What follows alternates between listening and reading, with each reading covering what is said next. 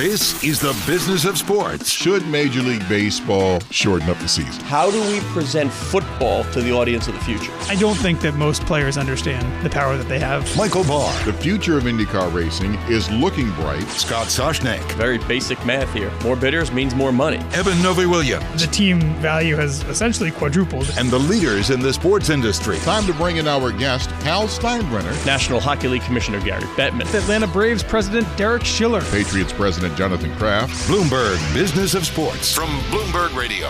Hello, I'm Michael Barr. And I'm Eben Novy-Williams. Every week at this time, plus Mondays and Wednesdays, we explore the big money issues in the world of sports. Today, we bring you a conversation with Major League Baseball Commissioner Rob Manfred. But first, let's look at some of our top stories of the week. And let's start with your story. It's about the AT&T regional sports networks for sale. Yeah, some more potential movement in the sports media landscape.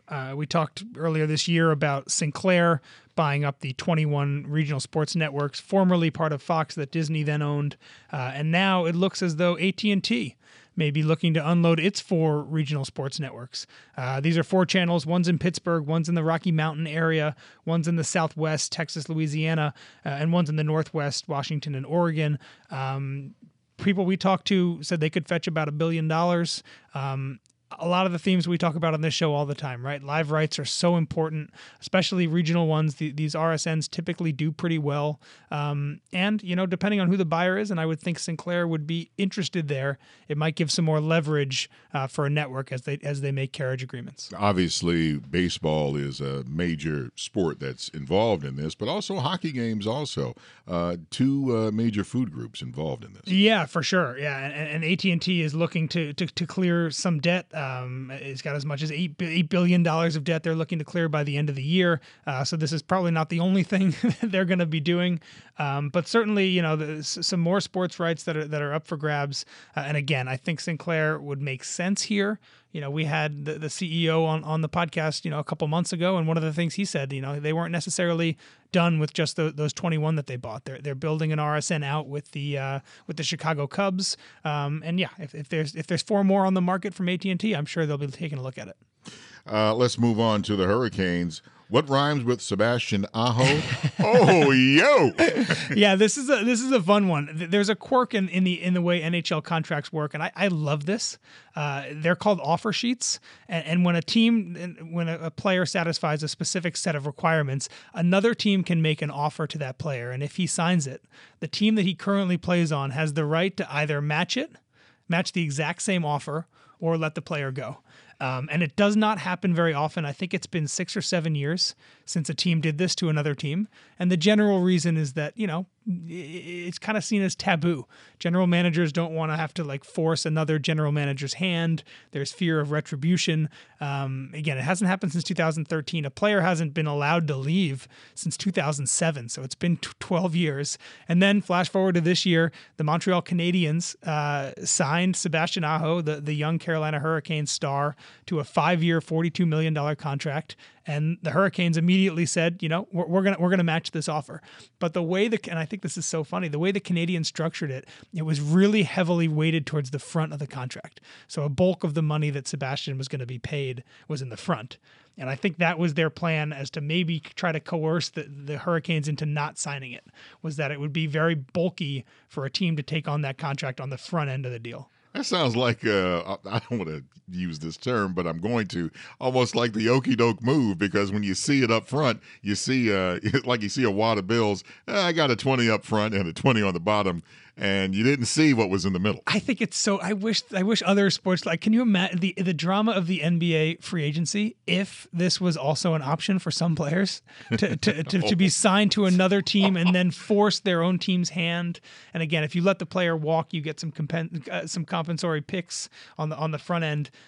But yeah, I think this is a very funny little quirk in the NHL salary structure, and it's interesting to see after 6 or 7 years it finally getting dusted off again. Forget watching the match game. We could see this. That's a good game show here, man. Exactly. Hey, come on, man. Let's go fix a soccer match. Come on, let's go. Let's go fix this soccer match right here. I've been wanting to talk about this one for a couple weeks now. Our colleague Ira Boudway in Business Week published a huge flow chart with the title "So You Want to Fix a Soccer Match" in Business Week's Heist issue, essentially laying out all the different ways that soccer matches get fixed. And it's a fun thing to pull through, and I'll tweet it out as well this week. But it's also very enlightening, and you learn some pretty interesting things about the way soccer matches are fixed around the world. He asks, how much money do you have, right? Because if you have a lot of money, you can buy an entire soccer team, pay players who are going to fix matches for you, and build the entire team around that, and then gamble on the team's matches. If you don't have that much money, right, you can pay the referee to maybe make a call here or there and maybe shift the odds a little bit. There's little historical nuggets in here as well. In 1997, a Malaysian betting syndicate bribed security guards to turn the lights off in a game, because it wasn't going well. There was a Belarusian Premier League game that never happened, but they reported it to the authorities as a 2-1 game, and people were betting action on it. The game was a ghost game. It never even happened. Oh, wait. I want to. You got to explain that again. This game never happened. Yeah, so they created a ghost match between two teams that existed but weren't playing, and then sports books opened lines on it. And then they just reported that the two teams were Slutsk, and I'm going to mess these names up, Slutsk and Shnachnakor Sologorsk. Turned out to be a thrilling 2-1 comeback win for Slutsk. Problem is the game never existed, but bookmakers weren't aware at the time. A lot of bettors got slutzed. Yeah, anyway, if you're curious about, we talk a lot about, match fixing, but if you're curious about how exactly it works, Ira Boudway has a pretty good flow chart of Business Week for you. That's intriguing. My goodness. Now let's get into this week's interview with Major League Baseball Commissioner Rob Manfred. Eben, you and Mr. Manfred sat down. I call him Mr. Manfred. You got to call the commissioner Manfred, Mr. For a conversation in London as the Boston Red Sox and New York Yankees were preparing for their games there last weekend. Yeah, Michael, Rob swung over to our offices in London for a quick chat. We covered everything from the macro level, what baseball strategy is in Europe, all the way through, what they had to pay the Red Sox to give up 2 home games against the Yankees to play them in London, and what it takes to build a Major League Baseball facility in a country that doesn't really have any of them. All right. Well, let's listen to that conversation now. Here is Eben speaking with Major League Baseball Commissioner Rob Manfred in London. We sold 60,000 roughly seats for 2 games in about 24 hours. We've been out and about in the city doing community events, youth events, a lot of buzz surrounding baseball. So I'll ask you a question that I've heard from a few folks here as I've been here over the past couple of days. They're curious about why London. There's no major league, there's no major pro league here. You opened the season in Tokyo, a place where obviously baseball fans are crazy. Give us a sense of why London felt like the next right new city to go to.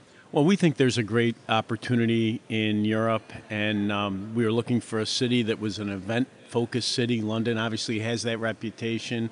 We found a facility that was workable for us here, and we think, even in the short term, both our licensed product business and our broadcast business are driven by a greater presence in Europe.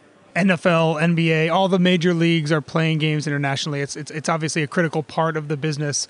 Is this more about developing fans in places in Europe, or is it more about developing players in places like Europe? Well, we're actually interested in both. I think the London series is really more about fans. We want to create some interest, but we also, while we're here, are leaving behind a legacy of programs that will encourage youth participation. We have a program we call Fun at Bat. It's going to be in 50 schools here in the UK this year. We want to obviously grow that program to a larger number of schools. And we do get some players from Europe. There are 20 European players under contract with major league clubs right now. The two teams playing here, the Red Sox and the Yankees, the best matchup that you guys could offer, I think without a doubt. It's kind of a different approach than we've seen, the NFL teams that play here. It's not the Cowboys versus the Redskins, right? It's not the premier matchup. How important was it for you guys to get literally the best possible two teams to play here in your first European game? Well, it's a big investment for us to come to London, and we were absolutely convinced to get the most out of our investment, it was important to present, the very best matchup we could. We think for the 2 years we're going to be here, Yankees, Red Sox this year, and Cubs, Cardinals next year, we filled that bill. And I think the buzz surrounding the event has been greater as a result of the matchup. Absolutely no question about that. You mentioned the investment. Can you tell us how much it costs to put on an event like this? This is an event like this is in the tens of millions of dollars for us. It's a very expensive undertaking, but we feel it's an investment that's important to the future of the game. We don't want to just play where baseball's already part of the culture. We want to play places where we can develop new fans and new revenue opportunities for the league. Do these games turn a profit, or is the profit, do you make that money back on the development side a longer tail? They are not profitable on a standalone basis. It really is an investment by the 30 clubs in the future of the game. Let's talk about some of the revenue streams. You mentioned tickets earlier, sold out in less than a day.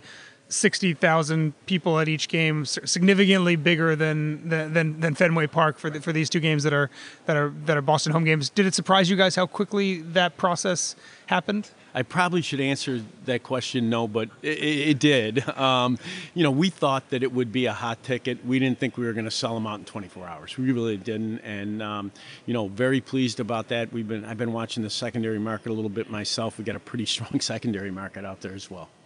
I read somewhere 70% of the tickets bought were from the UK, 20% from the US. Is that a good ratio? Is that kind of what you expected? Look, we think it's important to get locals going to the games, but we also think it's a great sign about our fans' commitment to our product when people from Boston, for example, or New York buy tickets and fly to London to see a Yankee Red Sox game. That's a good thing for us. When I landed here a couple days ago, as people were getting off the plane, getting their bags out, there were a couple guys in Yankees hats, and one of them turned to the other and goes, "Good, I didn't see any Boston fans on this flight." Yeah, well, if they didn't see any on that flight, they probably have seen a few since they got here. and I was flying from New York, of course. There's also, going through kind of the revenue streams, obviously, ticket sales, good. You have a number of sponsors here as well that were sold specifically for the London series, right? Yeah, really strong sponsorship interest in the games. We were able to make some new relationships. Johnny Walker and some of our tradition. Mitel's a sponsor of us domestically. They stepped up for these games, and just strong interest in general. The two games are being split on U.S. television between ESPN and Fox, one apiece. Is that a part of their deal? Did they bid separately for that? Kind of how did that negotiation happen? No, it's part of our overall deal. Obviously, one of the things that we've tried to do since I've been commissioner is to help our broadcast partners by creating events that drive special interest for them. And obviously, Fox and ESPN both wanted a piece of this, and we're glad they're both here with us. And these two games are Red Sox home games. Obviously, convincing a team to not play their home games has a financial cost as well. Can you say anything about how much you guys are compensating the Red Sox for kind of the lost revenue for those two games? Yeah, I'll talk about that conceptually. I mean, the way it works is we pay the Red Sox what they would net on those two home games. I mean, obviously, particularly with a club that has very strong attendance, it's pretty predictable what they're going to make on a home game, particularly a Yankee home game. We pay them for the two home dates. We assume the risk on the business that takes place here in London. Gotcha. So it's a pretty easy transaction, right? They tell you we make X during a home game. Double it, and then those are the two games. That's exactly right. And I think that hats off to both the Red Sox and the Yankees. They've been really engaged in the entire undertaking here in London. In a lot of ways, they were in front of us. The two teams had talked about coming here together. They were very interested in doing it, and that makes our job a lot easier. I saw a number reported $7 million roughly for those two games for the Red Sox. Is that about right? That's a pretty good number, yeah. Got it. And another part of this that I find totally fascinating, the NFL plays here, and it's pretty easy to turn a soccer field into a football field. It's a little different for baseball. You're playing an Olympic Stadium, which was the stadium used during the Olympics here, but also home of the West Ham soccer team. You've essentially built a tinier or an easier version of a baseball stadium from scratch on that field, right? Yes, it was quite a transformation. Obviously, what we did was we covered the soccer pitch, the grass, put some drainage down, put an artificial surface that we bought specifically for these games. We brought in the infield dirt from Pennsylvania, and the dirt and the surface will stay here in London, and we'll use them again next year. Did that travel by plane or by boat? How did that get here? Can I tell you, that detail you got to get somewhere else. I know we got it here. Fair enough. And you built clubhouses too, right? There's special lockers that were flown in. There's more than just the field itself. Yes, they actually built 2 major league quality clubhouses that sit on top of what is the track surface ordinarily.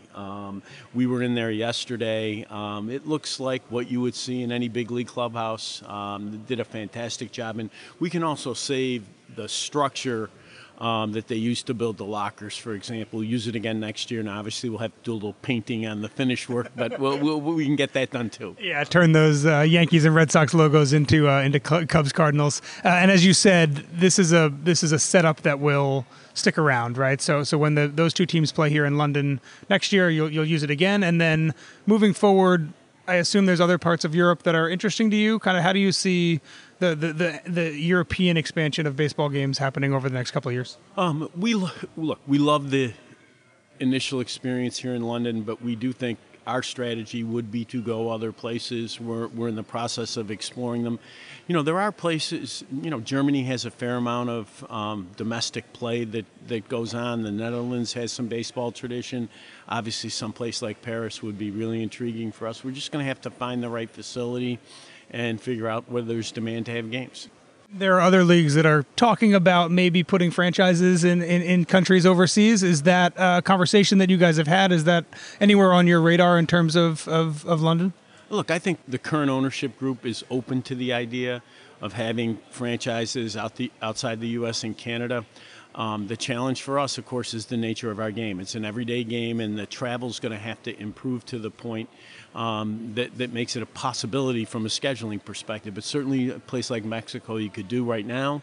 And hopefully travel will evolve in a way that would open Europe for us. Yeah, that's a good point. I've been to a number of NFL games here, and they have the luxury of the team flies in maybe a week before, if there's a bye week, maybe even 2 weeks before, right? They spend a lot of time here. It's a little different for you guys. The Yankees played, I think, 2 days before they came here, even less. How hard is it to kind of build around, to hype up the game in a new city when you don't have the luxury of a schedule that's open? Well, we had a long-term plan. In advance of this game, we started holding events mostly in conjunction with existing festivals to try to build interest in the game, do some basic education with fans, make them aware that we were bringing games to London, and you just have to do it a little different way because of our schedule. Last question for you. You've been here for about a week. Any crazy questions that you've got from Brits who don't understand the game fully quite yet about baseball? It's interesting. The most interaction I've had is at community events, youth events, and shockingly knowledgeable people. There's actually, I think the name of the park, I think I have it right, is Finley Park. They're the best sign I've seen. Only baseball played in this area. There were 3 fields. It just did my heart good. Like we have a little toehold and we're going to build from it. Amazing. The point of these games is to build that toehold even bigger. Rob, thanks for sitting down with us. Thank you. I like that. How would you describe baseball to someone in Britain? Very simple. Take cricket and put it on steroids, and that's what you got. No, that was very good. It's a lot of takeaways from that. The biggest thing that caught my eye, and I think I mentioned this earlier, is that we are going to see a team in London play in the major leagues, man. It's going to happen. It's just like we have a major league team in Toronto. It's like we had a team in Montreal years ago. This is going to happen. You heard him say that they're open to the idea of a team outside of just, the U.S. or Canada. As he mentioned there, London is a tough logistical place to put a Major League Baseball team. The schedule, these guys play essentially 6 times a week. The scheduling is so hard around that. So unlike the NFL, which I would, for my money, would probably be the first of the 4 major U.S. leagues to put a franchise in Europe. The NFL schedule is much easier. You can send a team over there, maybe for 3 weeks. They play 3 home games, then they come back to the U.S. for a bunch of road games and then go back. That schedule feels a lot easier than Major League Baseball's. But, as we said, and you heard him say it also, owners are constantly looking at new revenue possibilities. These games, they had 59,000 plus at both games. That's a success, right? That's a huge number. That's exactly what Major League Baseball wants. But again, it's a little harder for a league like Major League Baseball to do games in London, especially put a franchise over there just because of the schedule. Speaking of the franchises, and Eben, the baseball players have a routine. They have their routine. They come to the park. They'll do this. They'll do that. They'll grab their bats and whatever, this and that, whatever. Now all of a sudden you're going over to London, a place you've never played before, and I'm sure for the Red Sox and for the Yankees, that had to have some sort of international feel last weekend. Here's what Red Sox manager Alex Cora had to say. I'm a big fan of international baseball, as you guys know. I was part of the WBC 3 times, and playing in the Caribbean and Caribbean Series and all that stuff. It's always cool. So it's a new experience, but it's one that we're gonna embrace.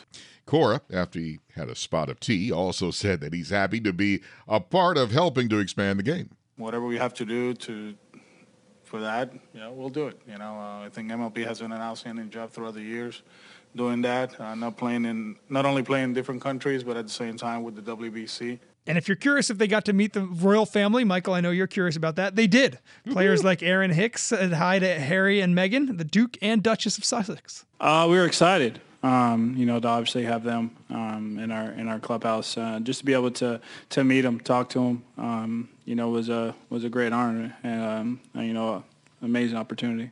Attendance at the games was also pretty good, Michael. You heard Rob talk about it earlier. Saturday's matchup drew 59,000 people. That's much bigger than Fenway Park if these games were played back in Boston. It's the most for a regular season MLB game since 2003. And players like Yankee first baseman Luke Voit took note. It's the most fans I've ever played in front of. It was awesome from the beginning, and that's really exciting for us to come over here.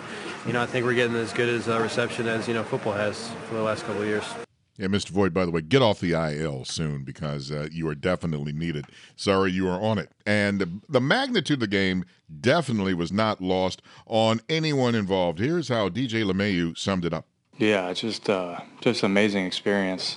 Obviously the game was wild, so I won't forget that. But, the stadium, the atmosphere,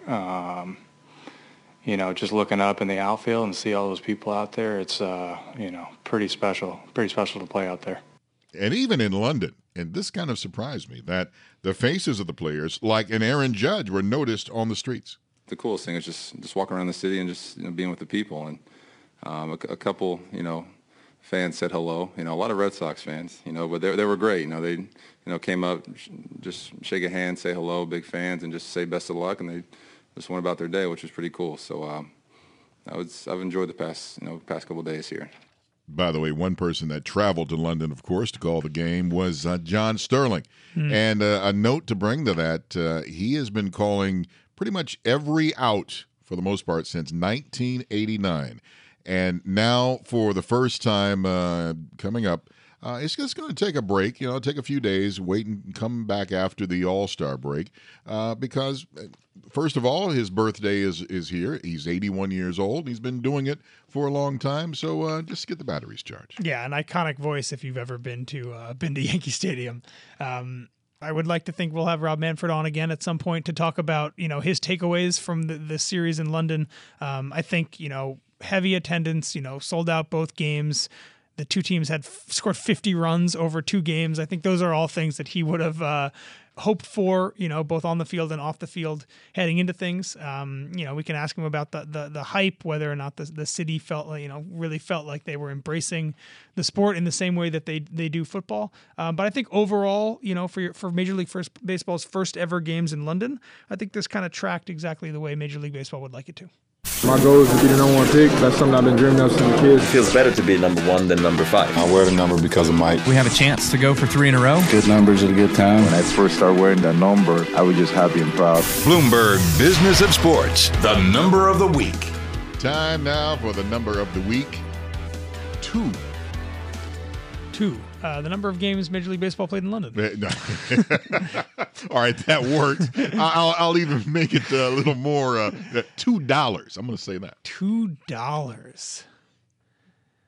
Man, it's not the amount of it costs to go to the games in London. I can tell you that.